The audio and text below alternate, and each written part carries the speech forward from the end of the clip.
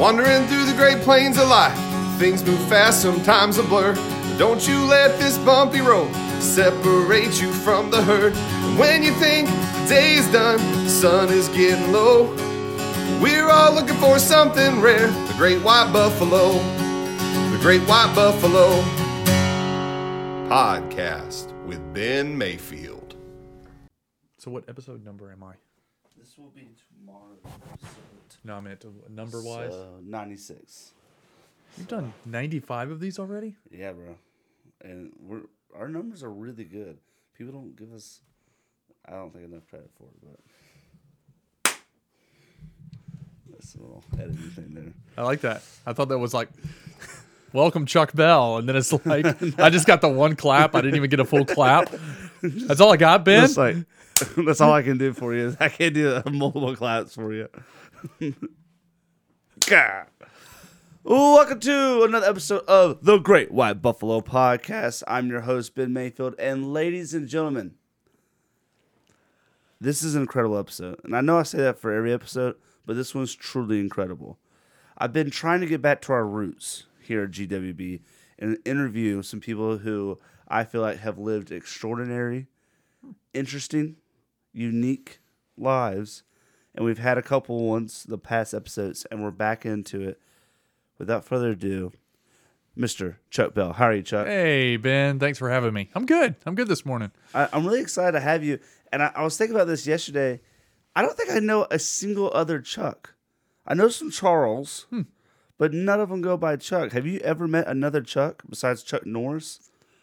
I have. I've met a few of them. What's interesting about my name, though, Ben, is I'm William Charles, but my mom named me Chuck because she said she always wanted a boy named Chuck, and then she named me William Charles. And then she called me Chuck, which really confused a lot of people. So technically, I'm not really a Chuck. I'm a Charles. I think most Chucks are probably Charles. Yeah, like a little nickname. But I just thought that was really cool because I was like, man, I don't know a lot of Chucks. But It's one of those weird names that you say it over and over again, and it starts sounding really weird.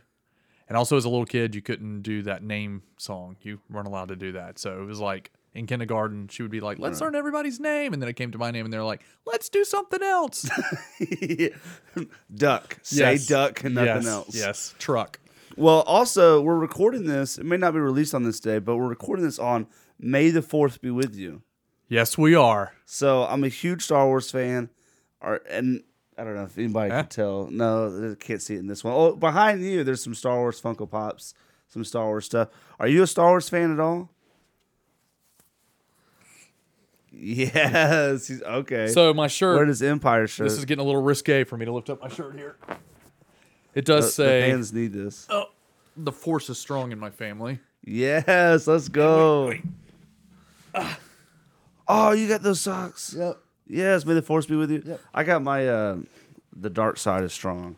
Oh, I see that. Okay. The Emperor socks on. I had to fight. Okay. I had to fight my kids for the socks because actually Lucy's more of a Star Wars buff than Blakely is, but we have quite a few Star Wars stuff in our family, and one of those is Star Wars socks.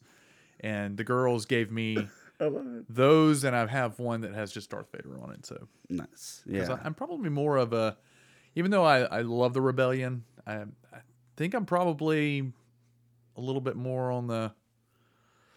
Well, the Empire.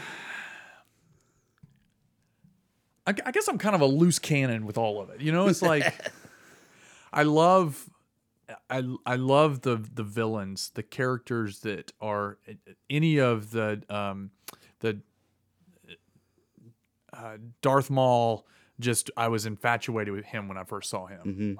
I just couldn't get enough of him. But my young nephews, when they were, I don't know, 4 or 5 years old, they called me Chuck O'Fett. Oh, nice. And I had a Yoda lightsaber that I would fight them with all the time, so they call me Chuck O'Fett. But I think it's something about just I love TIE interceptors. I think they're incredible. Like anytime they're on the screen, I'm like, Yeah. I'm a huge fan of TIE bombers. I mean, any TIE fighters type stuff. I think those Death ships are Star? so cool. You know, the Death Star, it's Not as cool. I am a Chase credit card holder, And on my credit card, I do have the Death Star and Darth Vader. So nice. it's because those rebellions keep blowing up the Death Star, and Keep building more. I and keep more having to give my interest rate goes to building more Death Stars. So What if the Chase credit card company was actually building their own Death Star, and we didn't even know it because it was in secret? I mean, I love the fact that this universe is so huge, and George Lucas, it's just his imagination, and then people, have obviously added stuff to it, and the lore and the depth to it. Because even like Mandalorian, when it came out on Disney Plus, the TV show, it reached, I would say, a lot of non-Star Wars fans too. With Baby Yoda was a big deal, and it was during the pandemic, and it was kind of that show that kind of like, all right, we'll watch this. So I think Star Wars is just such a cool universe that allows people's imaginations just to go wild. oh yeah, and the mixture of the Star Wars universe is almost getting as in depth as the Marvel universe. So, for example, Lucy and I are huge. My daughter Lucy, we're huge soundtrack buffs. Love listening to soundtracks to the point that Lucy will listen to those almost exclusively, and can pick out in movies where these obscure little shorts are made or mock-ups of various pieces of music that are just one-offs from the main theme. We were watching Andor, I think it's episode 3 or 4, when they're walking through. I hope I'm not spoiling this for anybody. Spoiler alert. Pause or fast forward if you don't want to know about this. They're walking through the downtown area of what is that, Coruscant that they're on? Yeah. I keep want to call it croissant. It's not a croissant. That's not croissant. Delicious though. Delicious, very delicious. And it's kind of like a Main Street USA type scene, and it's where he's walking towards the large mountain. Have you seen Andor? Yeah. Yeah, he's walking towards the mountain, and she's like, "Don't touch the mountain." Yeah, it's like an old artifact. Yeah, it's the highest point of the planet. Yeah, and walking towards it. Was this Andor or was this? But wait, maybe it wasn't Andor. Yeah, it was Andor. It was Andor. Is it Andor? Yeah, it's Andor. So walking towards it, and in the background, in the music that's playing like Main Street, you hear bum ba-dum bum bum bum ba-dum dun dun dun dun dun dun dun dun dun dun dun, which is the John Williams theme that they wrote specifically for the new Star Wars. It's that new theme, but it's played like a Main Street, like they're walking. So the characters in Andor are hearing the theme that John Williams wrote. Isn't it like a little side band too playing it? I don't know if there's a side band playing it, but that blows my mind because here we are watching that, listening to a theme that was from another Star Wars that's played as background music that's in the scene of them walking through the main part of that area. Yeah, blew my mind. Yeah, there's also with the show Andor, and this is, I think, I watched this YouTube channel that kind of broke it down. In fact, if you haven't already, subscribe to our YouTube channel at Grow Up Buffalo Podcast. Subscribe, hit the bell for notifications. Hit the bell. I got that. Chat bell for notifications. But he was talking about, like, I want to say it was Andor. The credit scene would change each episode, and they would add a different like tone to it. Yep. Of like if it was gonna be like a somber or high adventure, and I just thought it was cool how they used music to really explain the emotion behind the scene or the episode. It's like, man, Star Wars is getting like next level. Yep. And somebody on the podcast that might be listening might be going, "It's not Andor," and it's not. It's actually Mandalorian. Is it Mandalorian? Yes, because it was the scientist along with the girl that was. The mean scientist, the kind of tricky. Yes, it was that scene where they were walking through the downtown area. Which is the episode that was kind of a waste of an episode. That was, you really had to love the backstory if you were really going to watch that one. Mm-hmm. Blakely completely lost interest by episode 2 or 3 because there was so much of the building of what the new Empire was as opposed to the New Republic. The New Republic. But moving from one to the other and showing how they wanted everybody to assimilate into this new way of life. Right. And they had to show those in-depth stories in order to get to the point where the story made sense at the end. Yeah, because it's also showing between 7, 8, and 9, those 3 episodes of Force Awakens, The Last Jedi, The Rise of Skywalker. It's all before those 3 movies. And the New Republic, if you remember, The Force Awakens gets blown up. The 5, like, government, whatever. And they're trying to show how weak the New Republic was. And that's how the First Order was able to get started and how they got a footing. And so you're starting to see that in Mandalorian with Moff Gideon and the, spoiler alert, the Dark Council that he meets with and on the holograms. And then the New Republic not being able to go send help for the Outer Rim and stuff like that. So it's just showing the weak New Republic government, which I thought was also cool. Because George Lucas did that with the first 3 prequels, was put more government, more like with the Senate and the Chancellor and the politics. I thought that was kind of interesting because politics do play into corruption and taking power and greed and all that. And it's fascinating. If you don't watch Star Wars and you're listening right now, maybe give it a try. Watch it all. Yeah. Especially if you like politics. Yeah. Especially the most recent ones, you should watch it because it is all political. Yeah, it is pretty political. And not political in the sense of like, at least I don't think it's political in the sense of like our politics of the world. It's all galactic politics. Galactic politics and understanding that there is oppression in the world, in the universe, and there's always people who are going to fight that. And there's always people who are trying to do good that sometimes they get overlooked. I'm just always amazed at how large the Senate actually is. When you look at you look at like our government and you think of just the United States, sometimes I think that's a very large government. And then you look at something that is the world of Star Wars in the Senate and how tall that must be. I would love to see like a building, like an Empire State Building or something, in comparison to how deep that Senate chamber is. Yeah. Because when they pull those little pods out, they look like tiny in the center compared to all of the ones that are on the sides. I mean, it's like there's a lot. Yeah, there's a lot. There's tons of them. To put an idea of how large the universe is, or the galaxy, or whatever is, that each person represents another planet is insane. And imagine trying to get like laws passed on a galactic level when we had a hard time doing it on the U.S. level. Oh yeah, it's like. Yeah, but mine, doesn't want to do this. It's like, what? Well, how in the world would you ever know everybody's policy? I mean, it's so large that there's no way that I can't see how there would be any balance whatsoever. Which I think that's the reason that the Republic, the First Order was so dominating with everything that they did. They were like, we're just going to take over by aggressiveness. Mm-hmm. And completely just eradicate anybody who is not on the same line. That's the only way they could rule the whole galaxy, the whole universe. So we are probably way off topic. Yeah, but I love it though. It is May the 4th.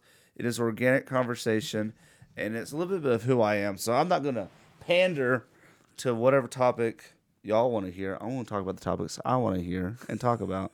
And you love me, and so hopefully you love it too. And I feel like I kind of went down a rabbit hole that I was very novice. I'm a novice compared to you. I grew up in the 70s, so it was like I saw the first Star Wars in the theater, remembering going to see that and not knowing what to expect. You went to the very first Star Wars movie? I did. I did. Not knowing, like, all right, what is this thing? There were 3 movies that I went into that I had no idea what they were back when I was younger. One was Star Wars. Right. The second was Clash of the Titans, like the original. Oh, okay. Yeah, I had no idea what to expect and loved that movie. Loved it.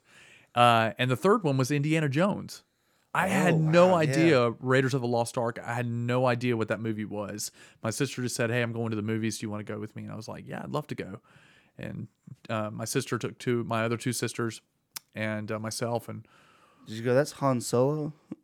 I don't think I made the connection back then. Yeah. I think because I saw every character as an individual character, so I didn't realize Han Solo. And I didn't realize Harrison Ford played so many characters. It was like... Yeah, I was the same way, too, as a kid. I wouldn't be like, oh, that guy... I'm not IMDb in every movie that I see. If Indiana Jones had carried a blaster, I would have been like, wait a second, that's Han...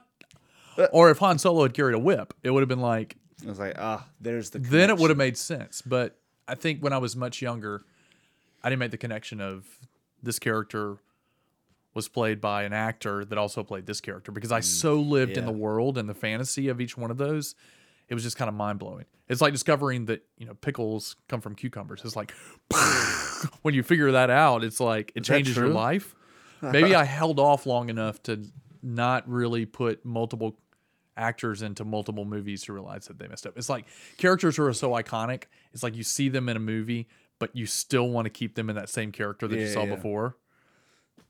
I've done that. I've done that a couple times, where you have an actor that's just like icon, like Pierce Brosnan.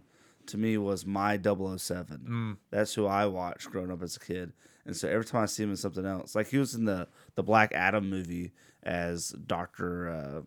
Oh gosh, why can't I think of his name? Doctor, not Strange. Oh my gosh, I can't remember his name.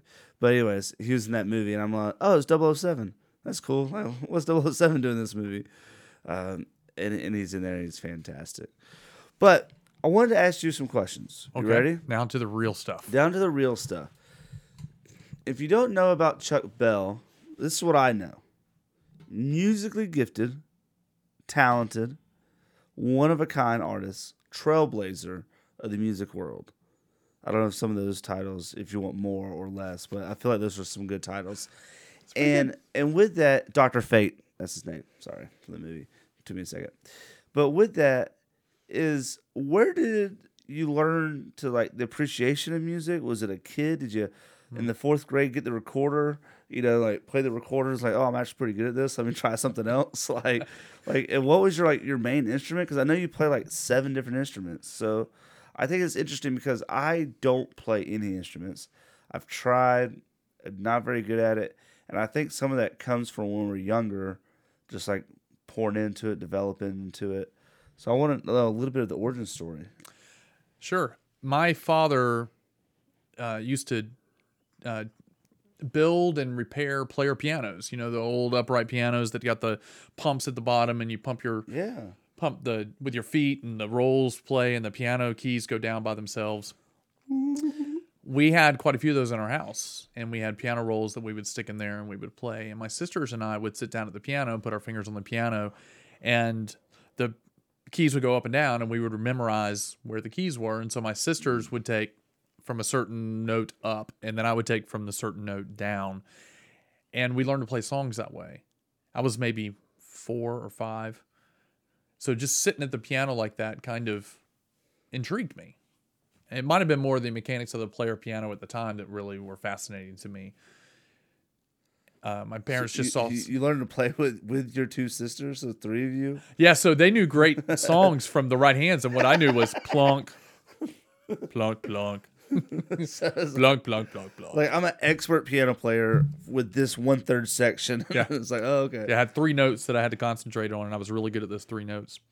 My parents put me in lessons when I was maybe 5, and I kind of stuck with it. It was hard to be a piano player in middle school, and high school was a little bit easier, but late elementary school and middle school were a little rough because playing piano back then was seen as inferior to everything else. Really? Interesting. It's like I constantly heard like the Nelson, Chuck plays piano. Let's get him, boys. It was like, Yeah. so my friends Versus would be the like, guitar, was the guitar like the guitar was like the popular one probably? the guitar was still pretty popular back then, but that's what. really, I'm gonna really date myself, Ben, but video games were just starting to come out, and so a lot of people were really exploring that side of technology rather than exploring keyboards, which was also really progressing in technology from pianos and the synths and stuff that really started being able for people to purchase, and they were affordable, and you could have. I think I got my first keyboard like 83, 84 from Service Merchandise off North Lake, off of Memorial Drive. Was your dad mad that you went keyboard versus piano? No, was like it was old cheaper. Oh, We had a okay. lot of pianos in our house, but they were never in tune. And a keyboard was always in tune. And I could put my headphones on and I could play anytime I wanted. Oh, perfect. So I started saxophone in 6th grade. So I was part of the band program all the way through high school.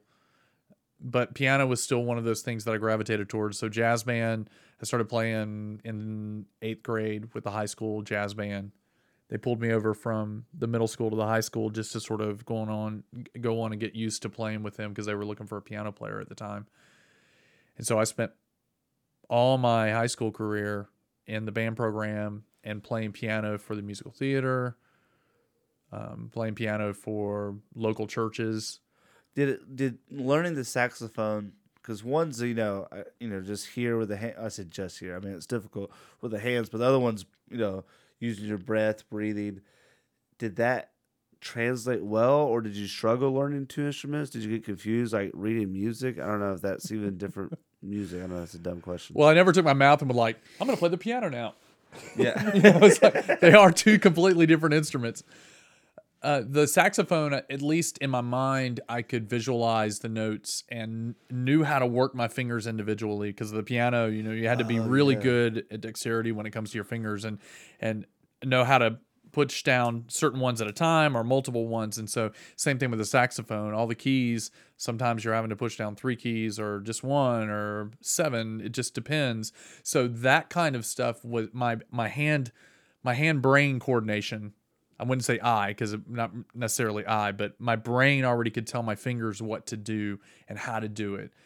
So nice. that was pretty simple. So you were crushing the other 6th graders. Like, he's so good. You're like, yeah, you know me.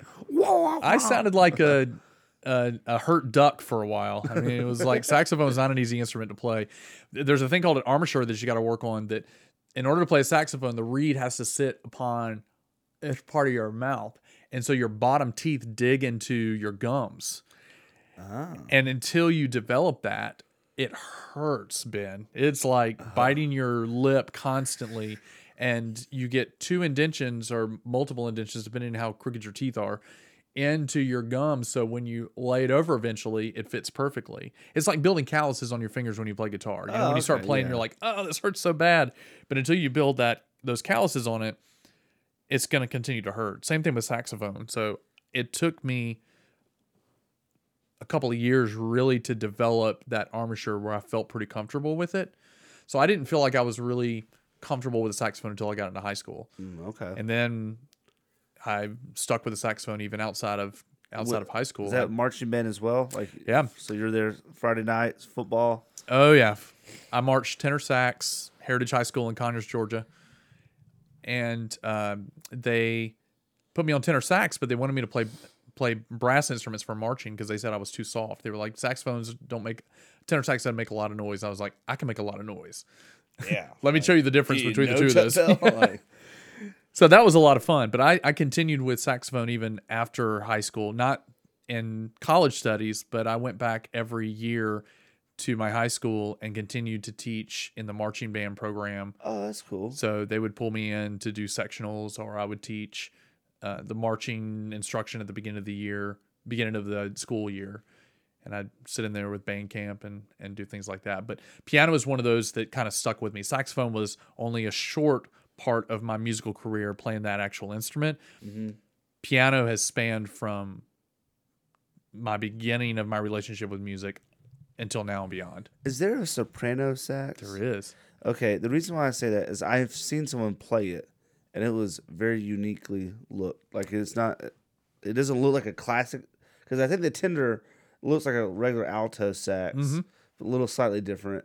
But then the soprano sax is almost like, I don't even know how she held it. It was just very interesting. So it does look like a clarinet. Yeah, you can looks like a clarinet. You can get a soprano sax. The most famous soprano sax player out there is Kenny G, and he plays a straight saxophone that's straight in line. But they do make a miniature one that literally looks like they took a tenor sax and stuck it in the dryer until it shrunk. Yeah. and it has a little bit of keys and little bitty mouthpiece, and you play it. I played one of those, a soprano sax that looked like a shrunken down tenor sax Really? in symphonic band back in high school. That was a lot of fun. But the understanding how the instrument worked, any saxophone, but the saxophone worked in marching band, expand my knowledge of orchestration. So is what I studied in college was commercial music. So it's writing jingles for television commercials and movie scores. But a big portion of my college studies was orchestration.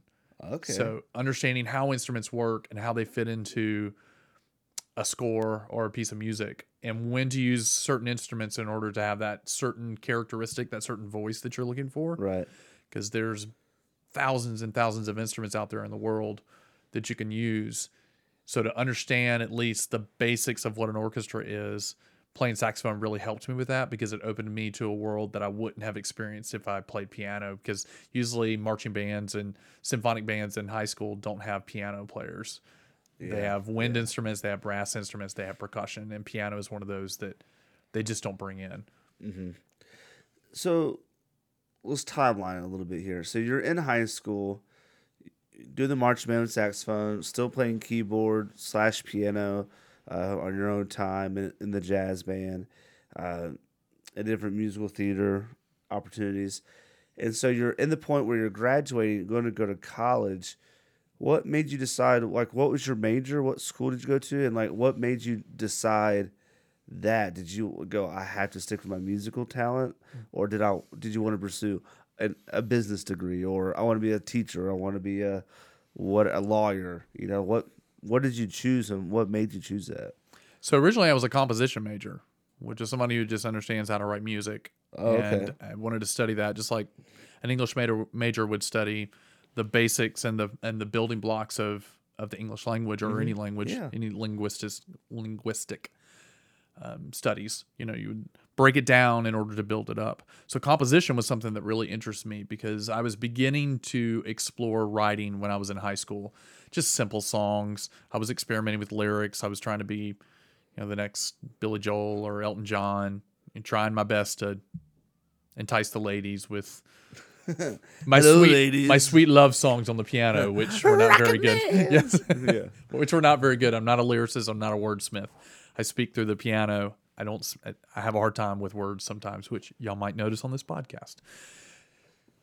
The transition from high school to college, then I really wanted to study that composition stuff. So I looked in state, and I had quite a few offers from some schools that would specifically put me into a composition track. And then this school in St. Louis popped up in my multiple universities I was looking at, and it was a very strong liberal arts school that was in southwest St. Louis called Webster University. And at the time, it was pretty high within the top 3 rankings of musical theater schools. And I had spent enough time in musical theater in high school that I knew that was something that interested me. I didn't know whether it was the stage part of it that interested me or playing in the pit, because I wanted to do both. I wanted to experience the whole actor environment, but I also wanted to be the music director. Okay. So I went to a school that had both, and ended up deciding after the first couple of months that composition was great, but I really couldn't pursue anything with that beyond like getting a doctorate and teaching at a university. Yeah. It's like a philosophy major, It's like, no offense to philosophy majors, but a lot of them probably go back and teach philosophy inside of our psychology not, but philosophy itself. They probably go back to college in order to be a professor of philosophy. Yeah. So the same thing with composition. It was like, where do I go once I do that? So I decided to explore commercial music instead. And at the time, there really wasn't. When you say commercial music, do you mean like mainstream, or do you mean like actual like TV commercials? Yes. All. Oh, okay. So my commercial music degree explored all of that. It explored a little less of the music business side, because that's kind of what commercial music is now, commercial music technology, and commercial music management. So those things are more into the ins and outs of how to navigate the world of copyrights and the world of band management and that kind of stuff. What I was interested in was the composition side of commercial music at the time. And a lot of that you weren't able to do that in your house. Like now, even the podcast, we're recording on an amazing Mac that, what we're doing here could not have been done when I went to college without thousands and thousands and thousands and thousands of dollars just for a computer and then a soundboard. Well, it didn't even have a computer at the time. You had to use reel to reel. I'm old, Ben. Yeah, well, I'm ancient no, when it comes yeah. to some of this stuff. So that interests me. The music part of it interests me, and I wanted to be in the next Jingle House is where I wanted to be. I wanted to work in an advertising agency up in Chicago or in New York or in Los Angeles. Atlanta had a scene, but really those were the places. I wanted to be the next Band-Aid commercial. I wanted to be the next Dodge, depend on it. The 1-800 cars for kids. Yes. By the way, if Chuck Bell. yeah, Ben's looking for sponsorship. So if anybody's out there and wants come to, on. Maybe Chuck sponsorship, can write you a jingle. We talk about it. so I studied music scores was a big part of that. Okay. But commercial music wasn't a full degree. I had to get a degree with an emphasis in commercial music. So jazz studies is what my major, my main degree major, was, okay. which was jazz piano or jazz studies. So jazz theory, anything that had to do with jazz music, I was part of in that degree program. But my emphasis then my last 2 years was on commercial music. Did you see like your skill wise with the piano? Where did it? I know you learned a lot probably in college. I'm not saying you didn't, but your skill set, like of being able to really just play with music, where did you see the biggest skyrocket in ability? Was that in college where you just like had a professor and it's like, oh, you've unlocked a new level of me able to play, or is that really like high school or even middle school level of like, well, once I kind of got the basics, I got it? It didn't really come in high school. In college, it took a little bit, and I had great professors and I had great teachers, but I kind of had to develop it myself. I spent so much time in the musical theater department, which in a sense that is controlled improvisation in a sense. Now, okay. in musical theater, you have a written score, but there's a lot of times there's an area that's called vamp, and you're just repeating something over and over again while something is happening on the stage in order to get you to the next point. Right. And that vamp can be many instruments. It could be one single instrument. You can slow the tempo. You can speed up the tempo. For me, I was watching a lot of that and thinking, this is a transitional piece from one moment to the next.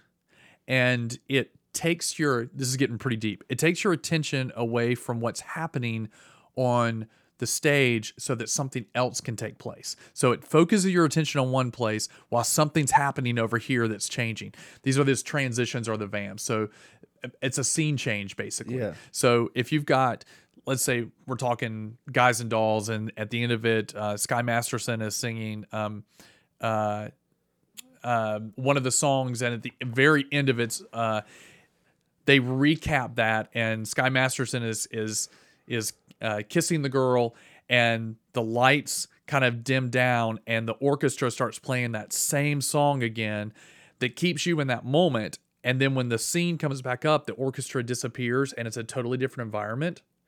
That immediately spoke to me that in life we have moments that are distractions. And if we can keep the focus on one thing while we prepare for the next, it makes the transition between one to the other seamless. So in my mind, I thought, I could apply this to a lot of stuff musically. And it just so ended up that I started working in churches doing this. And so there are moments in our churches where we have an order of worship and we have unintentional silence. It's when we go from the closing of a hymn, the last chord of a hymn to a prayer. And somebody from the congregation is supposed to speak that prayer. And we end the hymn, and the keyboard player stops, and then everybody watches from the back of the church the one person walk all the way forward, and they get all the way up on the chancel area, the pulpit, and they try to rustle their papers, and 45 seconds have passed with this unintentional silence that is like, what is going on? In my brain, I think, how do we keep everybody in this moment of this while we wait for the person to transition?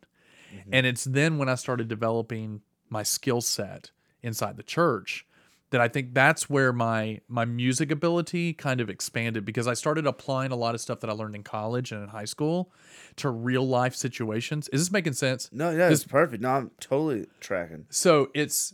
When did you go into churches though? have you always been pretty active in the church playing? 1988 was my first church gig. I was in 8th grade. But now you refer to it as a church gig, as in like, I was paid to play piano. but was that your first like you weren't raised in the church every Sunday? Oh, I was raised in the church, but I was raised in the Catholic Church, which had a very set form of doing things. Catholicism has a very, the prayers are usually the same. The responses are the same. If they're sung responses, they're always the same. The hymns, they do vary, but you get used to a box that you stay inside every week. And so that was kind of the traditional part of me learning music, the learning to play something over and over again and to keep what it is. I was thirsting to try to change it a little bit. So there were some Sundays when I started playing in Catholic masses that I would add a little flavor at the end of something. And the priest would look over at me like, hey now. what just happened? We've been doing the same thing for hundreds of years, and you just added a 6 chord to the end of that, and it sounded like you were at the middle of the ballpark. What was that? It's like, oh, I'm sorry. I guess I messed up. So that was a long answer to your question about where I felt like that transition happened. It really was after college that I realized that how do I take everything that I learned to apply it to real life stuff? So, because this is where I think it's interesting is because I know you from the church world, not the music world, but I know you from church being a music leader, a worship leader, a pastor of sorts. And so the reason why I asked this question is you see the musical side of you developing. You're learning the piano, learning the keyboard. You're learning the skill sets of how to play instruments. But then you're also learning kind of what I just felt like kind of the mastermind of how do you do a production or a show or a service? How do you kind of see how it all flows, ebbs and flows? And so I'm wondering, that's where I was asking, okay, well, you learned that, but where did the church world come from? And how did you talk about the real world and you applied it to the church world when you came back in? But then I didn't know you were raised Catholic. So when you went into after college and transitioned to playing for churches, did you just go, I'm not going to do Catholic churches because they don't want my skill set, so I chose a different denomination? Or where did that come from?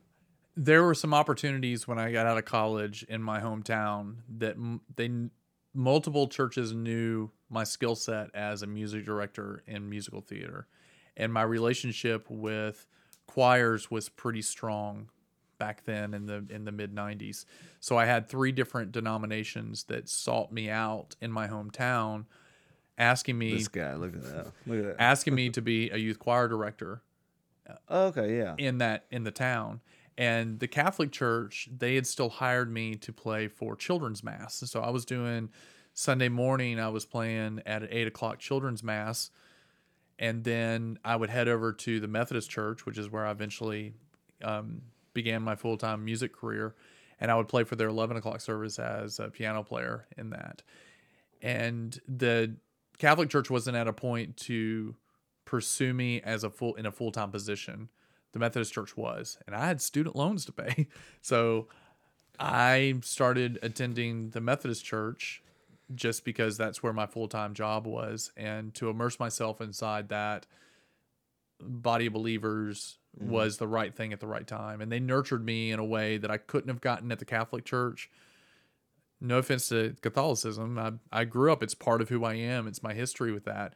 But the Protestant faith and the Methodist Church gave me an outlet to be creative in some of the music stuff that I was doing that I wouldn't have been able to do inside of the Catholic Church.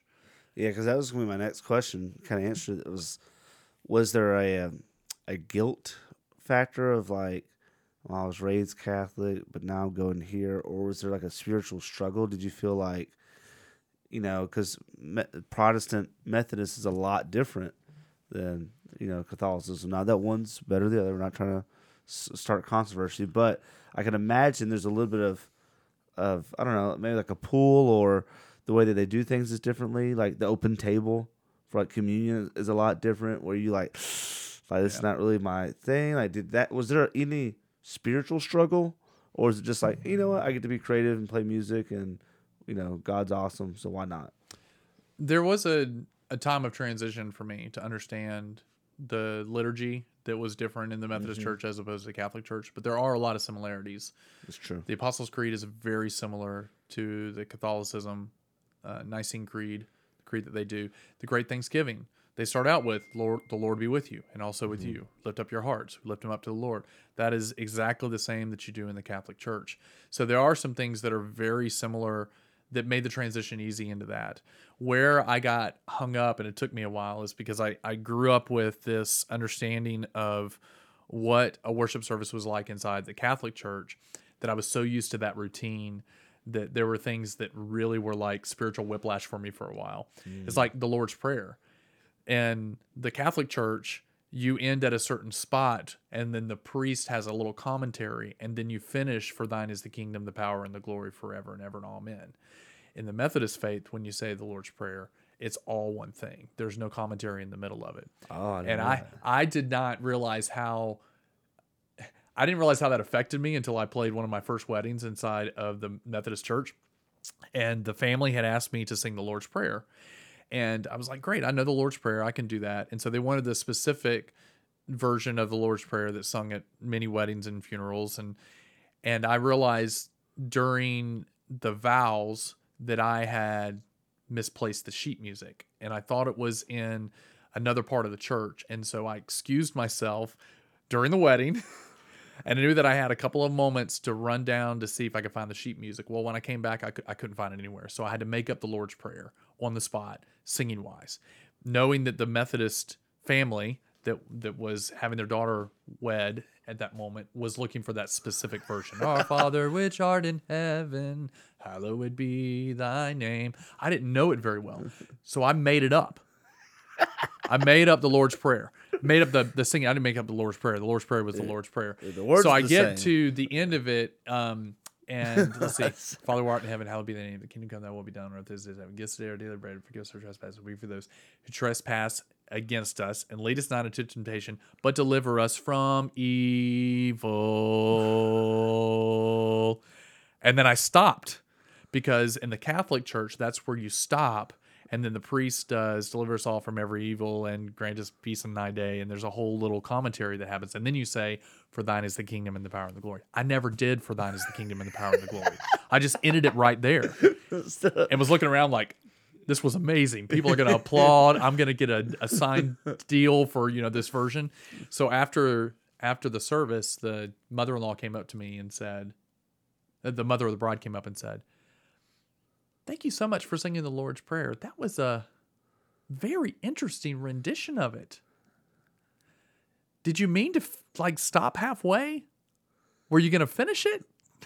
And I was like, I was already pale white. It was like, it's like the nicest way to go. Why'd you mess it up? Yeah, basically that's what it was. It was like, why'd you mess it up? So that was the hardest part, was just, I don't want to get into controversy about religion either, but I do believe that God is God. And regardless of what pathway you take, God is God. And so it just took learning. Instead of driving on the expressway, I was driving on the access road. It was like we're going to the same place. Right. It's just there's different ways to get there, or different. That's very surface theology that I just said there. Yeah. But I mean, understanding that was right. It was not as hard for me to transition between the two as I thought it would have been. Mm-hmm. But music was a huge pull and a huge connection tool for me. If I hadn't have had the experience of playing inside the Catholic Church for all those years, I wouldn't have felt comfortable playing inside of a Methodist worship service, because I understood the importance of music inside worship.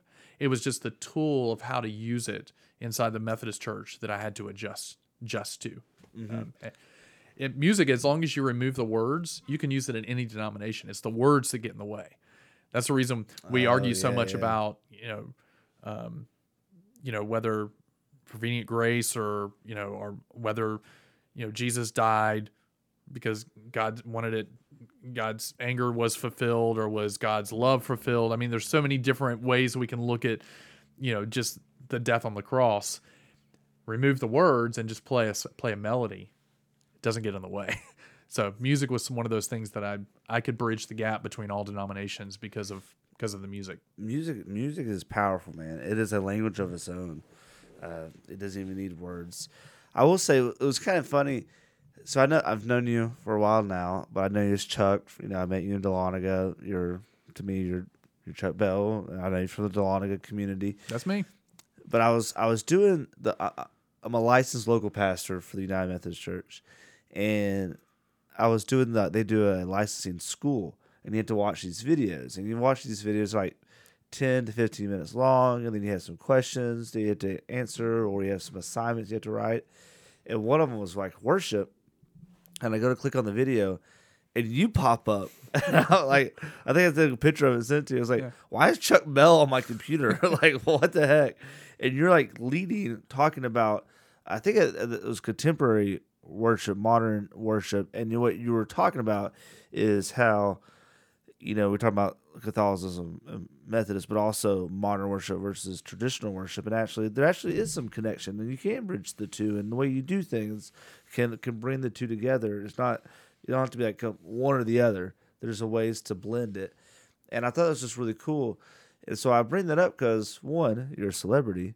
But two, how did you get to, you're playing this church near your hometown, I'm assuming, or in your hometown, to maybe catapult into you to a level where the conference or even the district like knew who you were and they want you to make this video that people go out and where did you kind of start going from piano traditional to keyboard modern?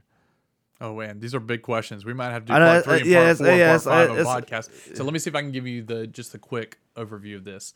So I've had a lot of great opportunities in my life, especially in the last 20 years. Things have really progressed at a light speed for me. And there are things that I've been able to do in my music career, my spiritual career, that most people have to wait until they're further along to do that. In 2012, I was the music director for General Conference, which was one of the largest. It's the largest gathering of the United Methodist Church. It's the global gathering. 27 worship services over 10 days. And I was the music director for that. It was in Tampa. And I was the music director alongside with the worship coordinator, worship director, Marcia McPhee. And she had invited me in to be the director. So we did 3 years worth of planning for that. And I got catapulted into a global stage because of that. Playing piano, music director, all of that. So the Methodist faith knew my name after that. And the North Georgia Conference had always known who I was because I worked closely with a few friends who were at the conference level. And they'd pulled me in for SLR events at Camp Glisson, and I was the music director for a lot of other children's and youth retreats that were happening. Yeah, I'm into one that you led. So, back in the day. So that kind of stuff continued to be a very strong part of who I was. So those were all building blocks to get me where I was at that time. And then once I hit the global level, I still did a lot of stuff on the global level, but I'm a homebody. I love traveling, but I want to be home with my family. So there was something that was very attractive to be able to work in the North Georgia Conference. And licensed to preach school, there was a friend of mine that became the overseer of that program at Emory, and asked me if I would come in and teach specifically the worship stuff, because my friend Amy Walker, who was over it, was... Oh, no, Amy, yeah. So Amy and I worked together at Northside United Methodist Church for many years. And so we developed a great working relationship through that time. And she respected the area that I worked in, and I highly respected the area that she worked in. And because of that relationship that we built through working together at Northside, when it came time for her to choose somebody who was qualified for teaching at Georgia Pastor School, not Georgia, the Licensed to Preach School, she felt it was natural to call me in on that. So I did many years of that. And now with the filming of that we did during COVID, the filming of all of the Licensed to Preach, we actually shared that with other conferences. And so there have been people all over the nation that have watched that video that you watched of me. Oh, wow, yeah. Specifically as a springboard into their conversations about that. And those were really difficult conversations to have when they were one-sided, because usually when I'm in a Licensed to Preach school, it's very much driven by people asking the questions. But asking me to come up with content and then talk to people about worship can be difficult sometimes because I don't know your context. because worship has to be designed where there's the work of the people, the liturgy that happens inside of your culture, inside of your denomination, inside of your congregation, inside of your community. And that's different everywhere you go. So for me to speak specifically on music inside of worship services is very different when I'm talking to people in North Georgia than it would be if I'm talking to people from New Mexico or Arizona or Oh, yeah, California. God's still moving, but moves very differently in different congregations and even in different parts of the world, and speaks in a very different way. So the music might sound a little bit different. The liturgy might sound different. The way we order things are going to be completely different. So the License to Preach School was trying to give you an overview of all of that. And it was a challenge, especially when I was just talking to a camera. It was a little difficult for that. So that kind of, in my worship career, in my worship journey, that 2012 General Conference is really what kind of pushed me into the next level. And then working at a church in downtown Atlanta for 8-9 years as a director of contemporary worship with a church that had 3,800 members in it. That kind of was a strong moving point also to get myself on the map. Mm-hmm. But I didn't get in the ministry to become famous or become a celebrity. Make a lot. I didn't do that for that. I never asked to be in a position. People asked me to follow that. So I always felt humbled when people asked me to do something like that, because I continually think, why me? Do I have something to share? Do I have something to do? But God continually says, I need you in this position. I need you to do this. I need you to share whatever you have with people. And I just happen to be able to do it on a much broader much broader platform than just a local. Right. Did you, when you said when you're in Atlanta, you did contemporary, was there ever like a push from a pastor or from a committee for you to learn guitar? Like they couldn't see that contemporary in modern worship couldn't be led otherwise? I feel like, I don't know, maybe I'm wrong, but I feel like the picture is as a guy who can play guitar and sing. You're like, well, I'm a keyboarder who can sing. And was there ever a push? Well, yeah, that's cool, but that's not the front man. We need you to play guitar. Was there ever a push or a nudge? There was the first couple of years, and I led everything from guitar. I had keyboard players, and I played acoustic. Oh, so you can play guitar? Oh, yeah, I can play guitar. Oh, I didn't know that. I thought you could play. Okay. It's because for years I moonlit as a guitar player, but I was a keyboard player, but I had to play guitar in order for me to be in front of everybody. Because I was told many a times you can't lead worship from behind a piano because there's a barrier between you and the congregation. All they can see is from your head up, and worship sometimes is a full body experience. Mm-hmm. Especially as a guitar player, you can get the energy, you can feel it. Excuse me, you can see the whole. There's no barriers. Yeah, except for guitar you're holding. So for my first church job from 1995 to 2002, I was almost strictly acoustic guitar. Wow. I played electric on some occasions, but we had a keyboard player, and if we didn't have a keyboard player at the time, then I would play guitar 90% of the time and then piano the rest of the time. Wow. And then when I went to Northside UMC, which is a big church. It's a big church, very loving church. It's probably the church that really continued shaping and molding me into the person I am today. Very thankful for all those people and the staff that was there. That church allowed me to explore a little bit more beyond just the acoustic guitar. So they bought a grand piano for me. I was able to choose my own grand piano, and it was great. Nice, yeah. Totally different story, but way off the topic. But the piano's name is Grace. She had a name. She was a great piano. She was a Kawhi. Was it Baby Blue? Baby Blue? It wasn't Baby Blue. Okay. It wasn't Baby Blue. It was a very, very pretty small baby grand piano. But I played that every Sunday, and I learned how to turn it certain ways where people could see me. I watched a lot of Elton John and Billy Joel, like how they set up the piano in order to interact with the crowd. And so I kind of broke the mold of the piano always being off stage left or stage right. Mm-hmm. We would move it to the center. Sometimes we would put the piano in the center of the room, and everybody would be facing in towards the piano with the, so there were many different things we experimented with that. So I didn't feel any restrictions. Nobody told me you can't lead from the piano. You have to be from acoustic guitar. once I got to Northside. I never heard that. But I know that that's a common thread Right. that's amongst there, that Yeah. anybody when they look for worship players, they're like, "Oh, what do you play?" "Oh, piano." "Ah, you play guitar?" It's like, I guess. It's kind of like living in Dahlonega. Yeah.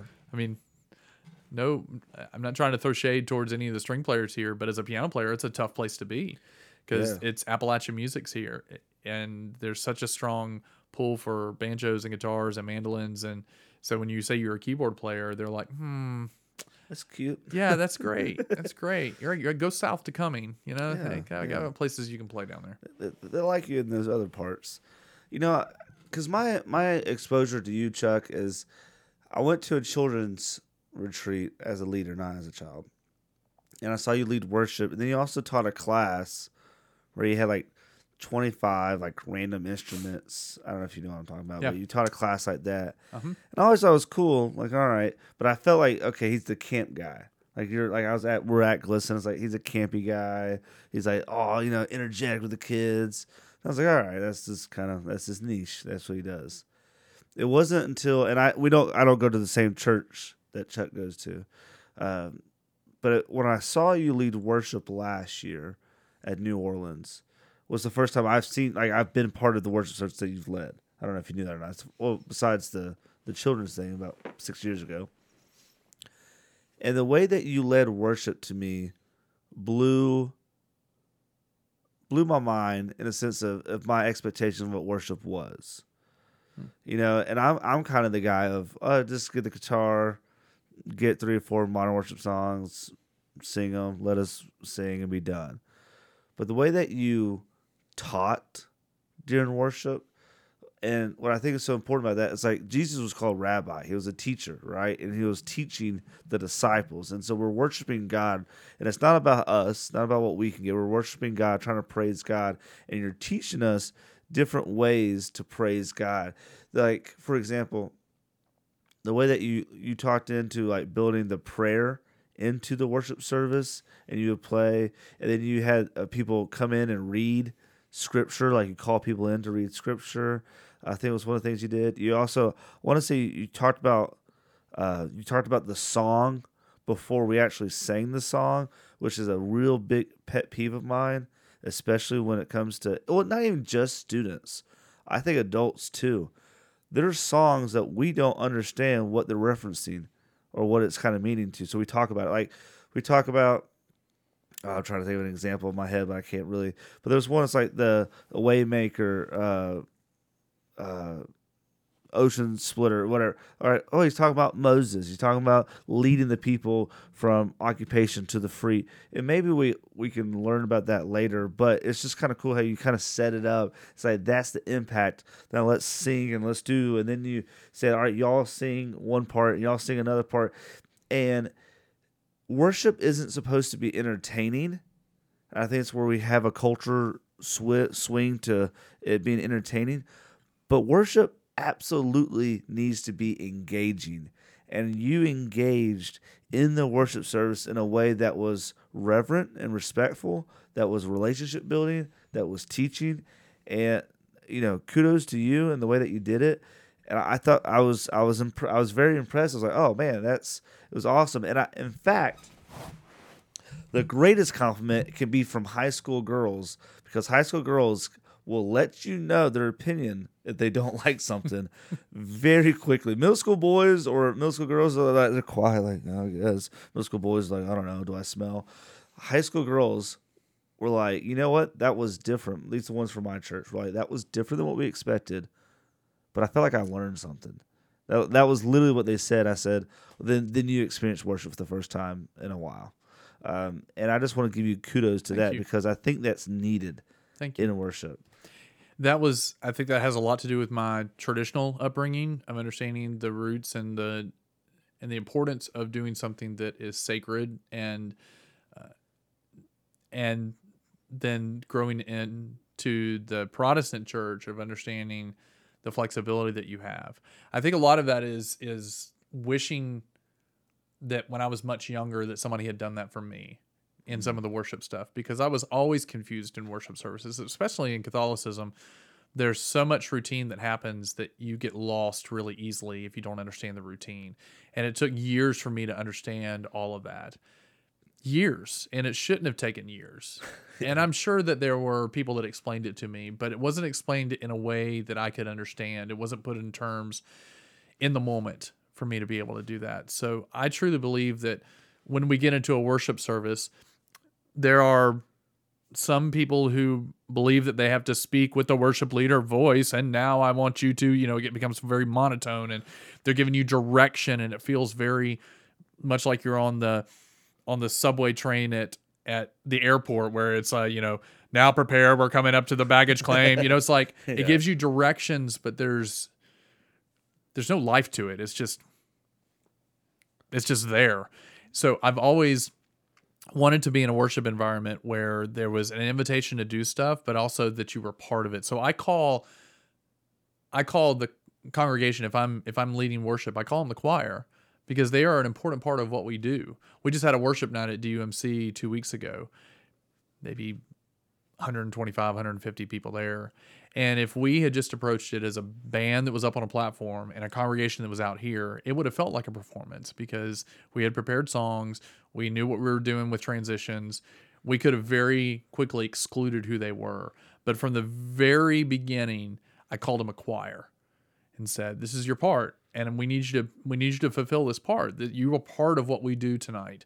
It's not about just sitting in your seat and just observing. Now, if that's what God has for you, I'm not going to stand in the way for that. But I think that you have a greater purpose for being here than just to watch. So you're the choir. Engagement. People. Engagement. And I'm going to teach you your part. And if you can't sing it, speak it. There's many ways that you can get into that environment. I think that we feel like when we're up on a platform, and I say we is a very generic term, and when I say we, I also mean me too. We get up on a platform in front of a lot of people and we get nervous. And we want to make sure that we say the right things, and we want to make sure that we don't say certain things. Oh, yeah. And so we'll clam up really quickly, and what we lose then is the relationship building opportunity. I never want to say the wrong thing up on the platform, but if I do say something that is a little off topic, maybe during the week somebody in that congregation is going to remember what I said, which takes them back to that worship service. Give God the glory right there. Because already they're thinking about the worship service rather than thinking about something else that happened during the week. It's funny because I preached the last 2 Sundays at Big Church. And yes, I still call it Big Church. Like big, it had really big hymnals. Yeah, like yeah. You had to open them up like this. They're huge. Hello. The blood of Christ. It's like a cup as big as a spa. Is that what you mean by big church? Yeah. The Lord's Supper, the bread was the 6-foot long piece of bread. I was like, oh, this is huge. Oh, you went to Subway. Yeah. No. They had a 6-foot long sub at one time, didn't they? Yeah. Back in the day. And so, anyways, so the first Sunday I preached on prayer, and we're doing this series about the membership vows. And so we're doing 2 weeks on prayer, 2 weeks on presence, 2 weeks on gifts, service, and witness. And so my 2 weeks were prayer. The first week, prepared for it, had the sermon, had the title, how we're going to go, transition.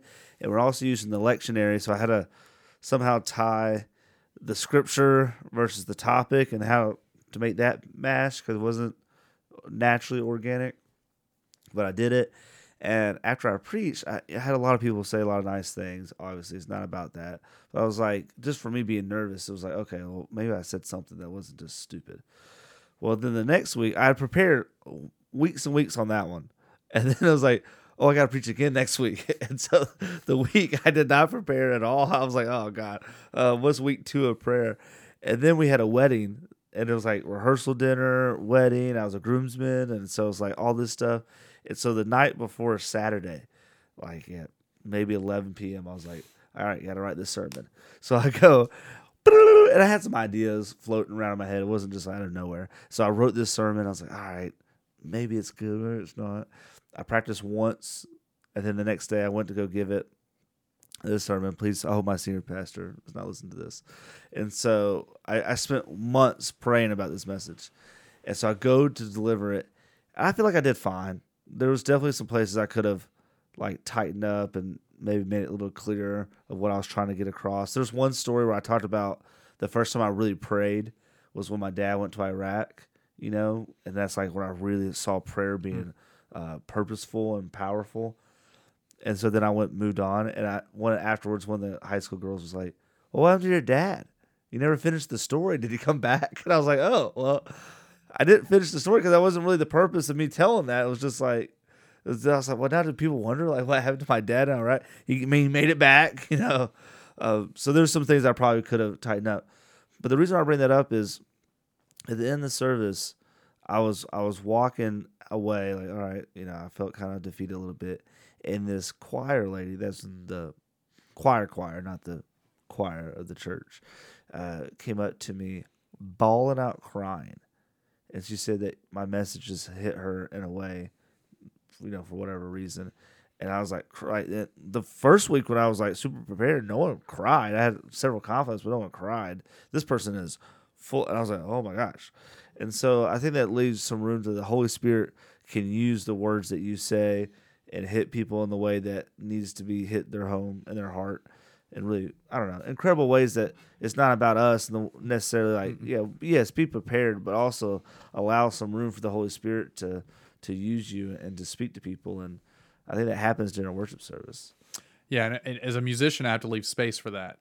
Because sometimes in a lot of prayers, we'll say, let's pray in silence. And we give them opportunities to be able to respond in the moment. But then, what do you think I think I did this on the mission trip. We talked about the average amount of time that we specifically give for silence inside of a worship service. Oh, yeah. And the average that this company had been tracking, it's a consulting company out of the Midwest, had been tracking it for many years. I think over 20 years, they'd asked their churches how long they give to silence. And the average was like 7 seconds. It's not a lot of time to do anything. It's like when they do pass the peace. It's like, may the peace be with you. All right, next to the next thing. It's like, it goes really quick. I mean, if your intention, even in the pass of the peace, is to build a relationship, you should make it intentional. Pass the peace and ask how they're doing this morning. We're going to give 3 minutes to that. It's like, be intentional about what you're going to be doing specifically for that. So if we don't allow the Spirit to move within the services, whether it's through music or through prayer or any of that stuff, we might miss some of those opportunities for people to go deeper in what we have to do. So there was probably something that happened inside, I'm just speculating, guessing here, inside your unprepared sermon that you might have had some pauses in there to get your thoughts together while you preached that gave enough time for somebody to digest what you're really saying. And in turn, that hit a much harder impact than it was when you had something that was polished and he spoke right through and he thought it was completely done. It felt more like a TED Talk rather than a inspirational, I want you to have a conversation with me. Not necessarily tell me your sentences back and forth, but have a conversation with me where you're thinking in your mind and processing what I'm saying, what God has delivered through me, and how are you responding to that? I'm going to give you time to respond. It's so incredible that you say that because I think I have a natural, sounds boisterous, but public speaking ability of like engaging in conversation and preaching. Not that I'm the smartest person when it comes to preaching, but have a little bit more of an organic, natural style. And so, I do pause. And then I will also repeat certain phrases that I think are really important that I want to emphasize. And there are some preachers that I've seen in my UMC setting that they'll write a good sermon, but then they read the sermon versus let the pause, the digest, hear what the key parts are. I didn't intentionally go, I want to pause to let them. I just kind of naturally, I would need a pause right now, so I'm going to pause, because I got to digest. What did I just say?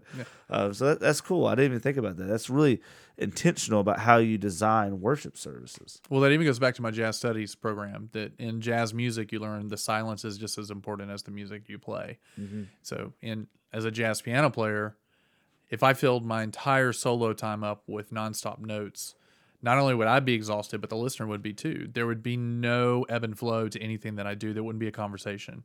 And the silence is just as much as part of the conversation as the notes are. Wow. So when we're speaking, it's very important for us to realize that too, that there has to be those beats that we do that builds us up to a certain point that then we're able to change and transition to something different.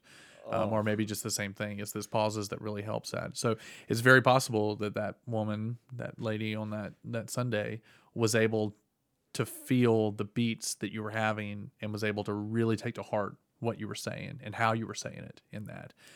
And there are people who speak eloquently and can weave together words that allow you to do that even while they're speaking. I desire spaces. I desire the silence and stuff.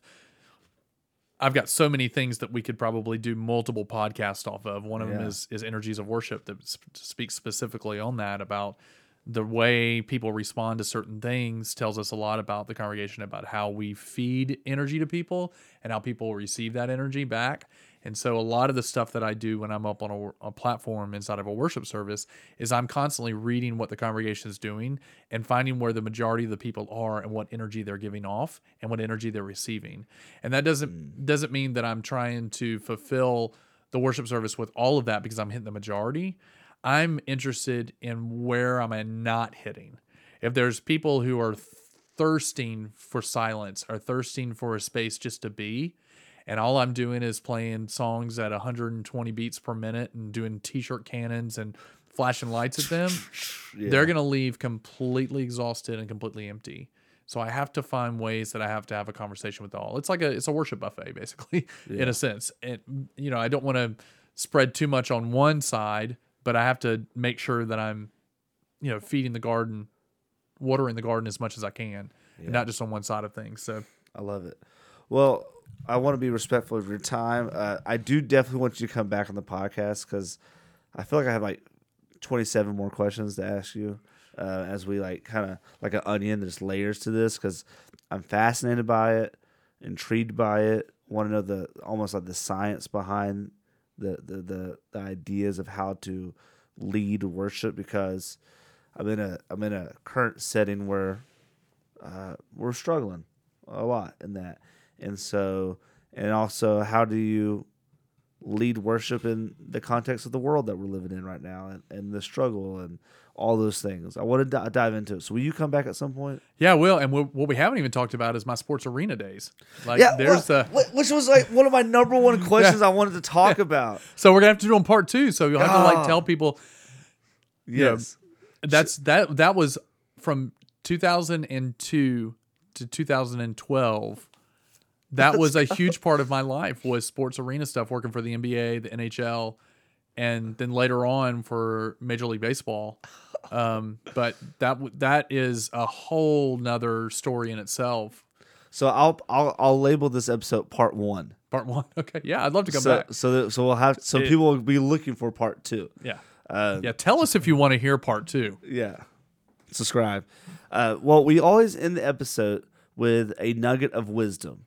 So something that either is from this episode or something that maybe you're living in the season, wasn't even mentioned, just a thought or an idea, something that it's just something you've been chewing on lately. So the listeners have a little nugget of wisdom that they can also chew on. And for me, I'll go first while you're going your catalog of brain there. Always pass on what you have learned. That's from Yoda. In case you didn't know, which is my T-shirt. Shouldn't you say it like Yoda, though? Always pass on what you have learned. Wouldn't it be pass on what you have learned always? I guess so. God. And take number 2. Yeah. I don't know.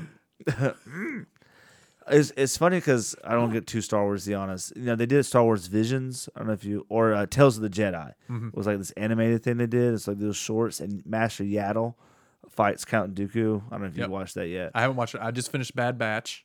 Oh, fantastic. Yeah, love it. Love Bad Batch. Anyways, Yaddle is the same species as Yoda. Right. Has a normal dialect.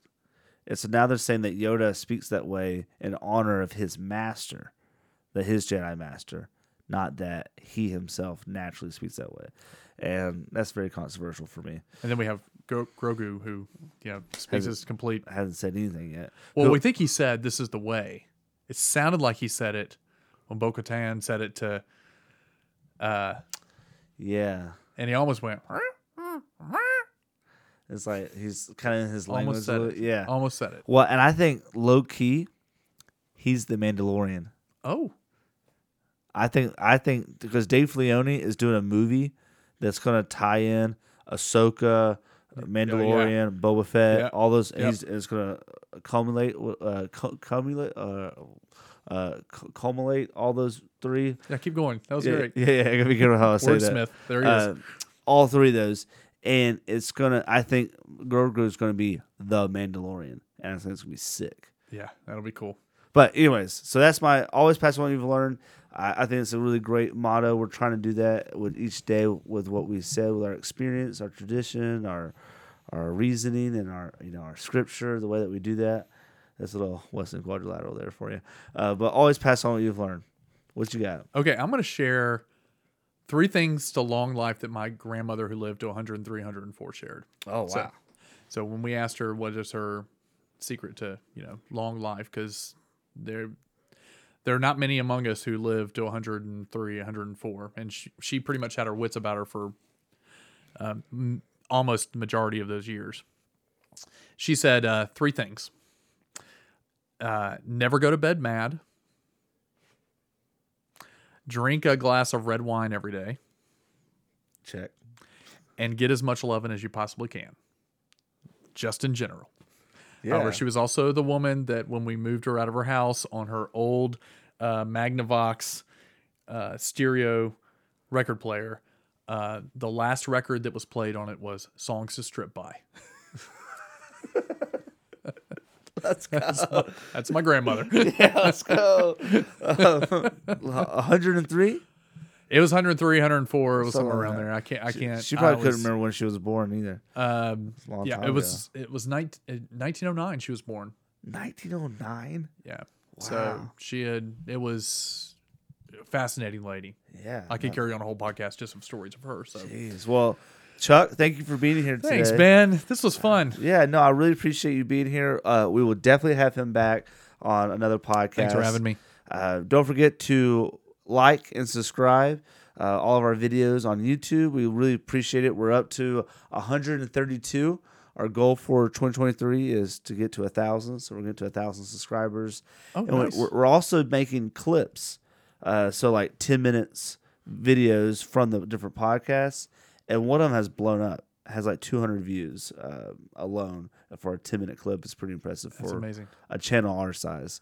And so I'm really excited about that. So we'll have some clips definitely from our episode that'll go on there. But we're also on Apple and Spotify. Leave us a 5-star review if you could. We love you. We appreciate you. And thanks for listening. See you later. Peace.